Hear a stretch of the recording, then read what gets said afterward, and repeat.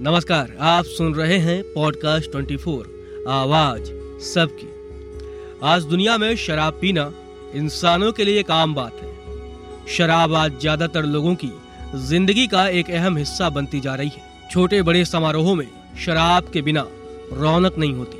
कुछ लोग ये मानते हैं कि एक हद तक शराब पीना सेहत के लिए नुकसानदायक नहीं होता, लेकिन WHO यानी वर्ल्ड हेल्थ ऑर्गेनाइजेशन ने हाल ही में कहा है कि शराब पीने की कोई सेफ लिमिट नहीं है। इससे पहले कैंसर पर रिसर्च करने वाली इंटरनेशनल एजेंसी फॉर रिसर्च ने शराब को ग्रुप 1 कार्सिनोजेन कहा था। आपकी जानकारी के लिए बता दें, कार्सिनोजेन कैंसर करने वाली चीजों को कहा जाता है और ग्रुप 1 में शामिल होने वाले कार्सिनोजेन से सबसे ज्यादा खतरा होता है। अब सवाल ये आता है कि क्या कभी कभी शराब पीने से भी कैंसर हो सकता है? तो जवाब है हाँ। WHO के डेटा के अनुसार शराब की वजह से होने वाले कैंसर के केस में करीब आधे केस उन लोगों के थे जो लाइट या मॉडरेट ड्रिंक करते हैं। हफ्ते भर में 1.5 लीटर से भी कम वाइन, 3.5 लीटर से कम बियर और 550 मिलीलीटर से भी कम स्पिरिट लेने वाले लोग भी कैंसर का शिकार हुए हैं। असल में शराब में इथेनॉल मौजूद होता है, जो शरीर में जाने के बाद एसीटल्डिहाइड नाम के केमिकल में टूट जाता है। इससे हमारा DNA डैमेज हो जाता है। DNA डैमेज होने से शरीर में होने वाला डैमेज ठीक नहीं हो पाता और यही कैंसर का कारण बनता है। इसके अलावा WHO के मुताबिक जो महिलाएं शराब पीती हैं, उनके ब्रेस्ट को सबसे अधिक नुकसान पहुंचता है। इसीलिए ज्यादातर महिलाओं को ब्रेस्ट कैंसर होने का भी एक कारण ये भी है। शराब पीने से इंसान के शरीर को हाई ब्लड प्रेशर, दिल से जुड़ी बीमारियां, स्ट्रोक, डाइजेस्टिव सिस्टम से रिलेटेड बीमारियां, कमजोर immunity system, fatty liver, hepatitis, भूख न लगना आदि परेशानियां हो सकती हैं। कई लोगों को ये लगता है कि बियर ज्यादा नुकसानदायक नहीं होती।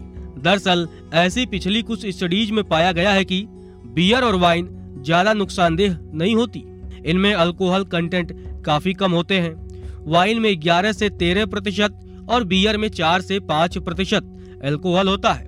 कुछ एक्सपर्ट्स यह भी मानते हैं कि एक लिमिटेड मात्रा में बियर पीने से दिल की बीमारी और ऑस्टियोपोरोसिस का खतरा कम होता है। वाइन में भी एंटीऑक्सीडेंट्स पाए जाते हैं, जो कोरोनरी आर्टरी बीमारियों में फायदेमंद होते हैं। इससे हार्ट अटैक का खतरा कम होता है। लेकिन ये दोनों ही बातें बियर और वाइन सीमित मात्रा में लेने वालों के लिए जरूरत से ज्यादा दोनों ही चीजें नुकसानदेह है। अमेरिका में नेशनल कैंसर इंस्टीट्यूट में कैंसर प्रिवेंशन स्लो के रूप में अध्ययन का नेतृत्व करने वाले एंड्रयू सिडनबर्ग के मुताबिक ज्यादा बियर पीने से कैंसर, लीवर डिसीज और दिल की बीमारियां हो सकती हैं। अब सवाल ये आता है कि क्या शराब से शरीर को हुए नुकसान को ठीक किया जा सकता है? शराब से हुए नुकसान को एक दिन में ठीक नहीं किया जा सकता। इसके लिए आपको लगातार कोशिश करनी होगी और इन बातों का ध्यान रखना होगा कि शराब कम से कम पिएं या हो सके तो ना पिएं। डाइट को फॉलो करें। कई ऑब्जर्वेशनल स्टडीज में पाया गया है कि मेडिटेरियन डाइट हेल्थ के लिए अच्छी होती है। इस डाइट में बिना प्रोसेस किए हुए अनाज जैसे गेहूं, चावल, ओट्स, बाजरा और सभी तरह की दालें सबसे ज्यादा मात्रा में शामिल है। फल और सब्जियों को महत्व दिया जाता है। खाना बनाने के लिए ऑलिव ऑयल का इस्तेमाल किया जाता है। कम मात्रा में फिश, मीट और डेयरी प्रोडक्ट जैसे दूध, दही, पनीर खाए जाते हैं। इसके अलावा अगर आप शराब पीने की लत को छोड़ना चाहते हैं तो रोज सुबह तुलसी की पत्तियों को गर्म पानी में उबालकर इसका काढ़ा पिएं। रोजाना 4 से 5 किशमिश चबाएं। 1 गिलास दूध में अश्वगंधा का चूर्ण बनाकर पिएं।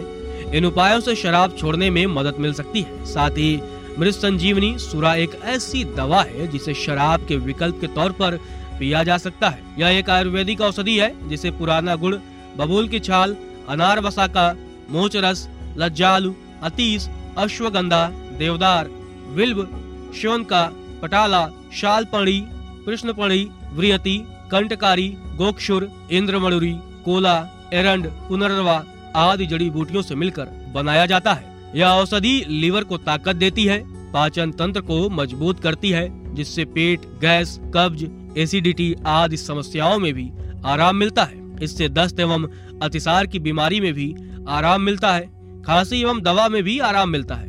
इस तरह आप शराब को छोड़ सकते हैं और खुद को कैंसर जैसी खतरनाक बीमारी से बचा सकते हैं। ऐसी ही जानकारियों से जुड़े रहने के लिए सुनते रहें पॉडकास्ट 24, आवाज सबकी।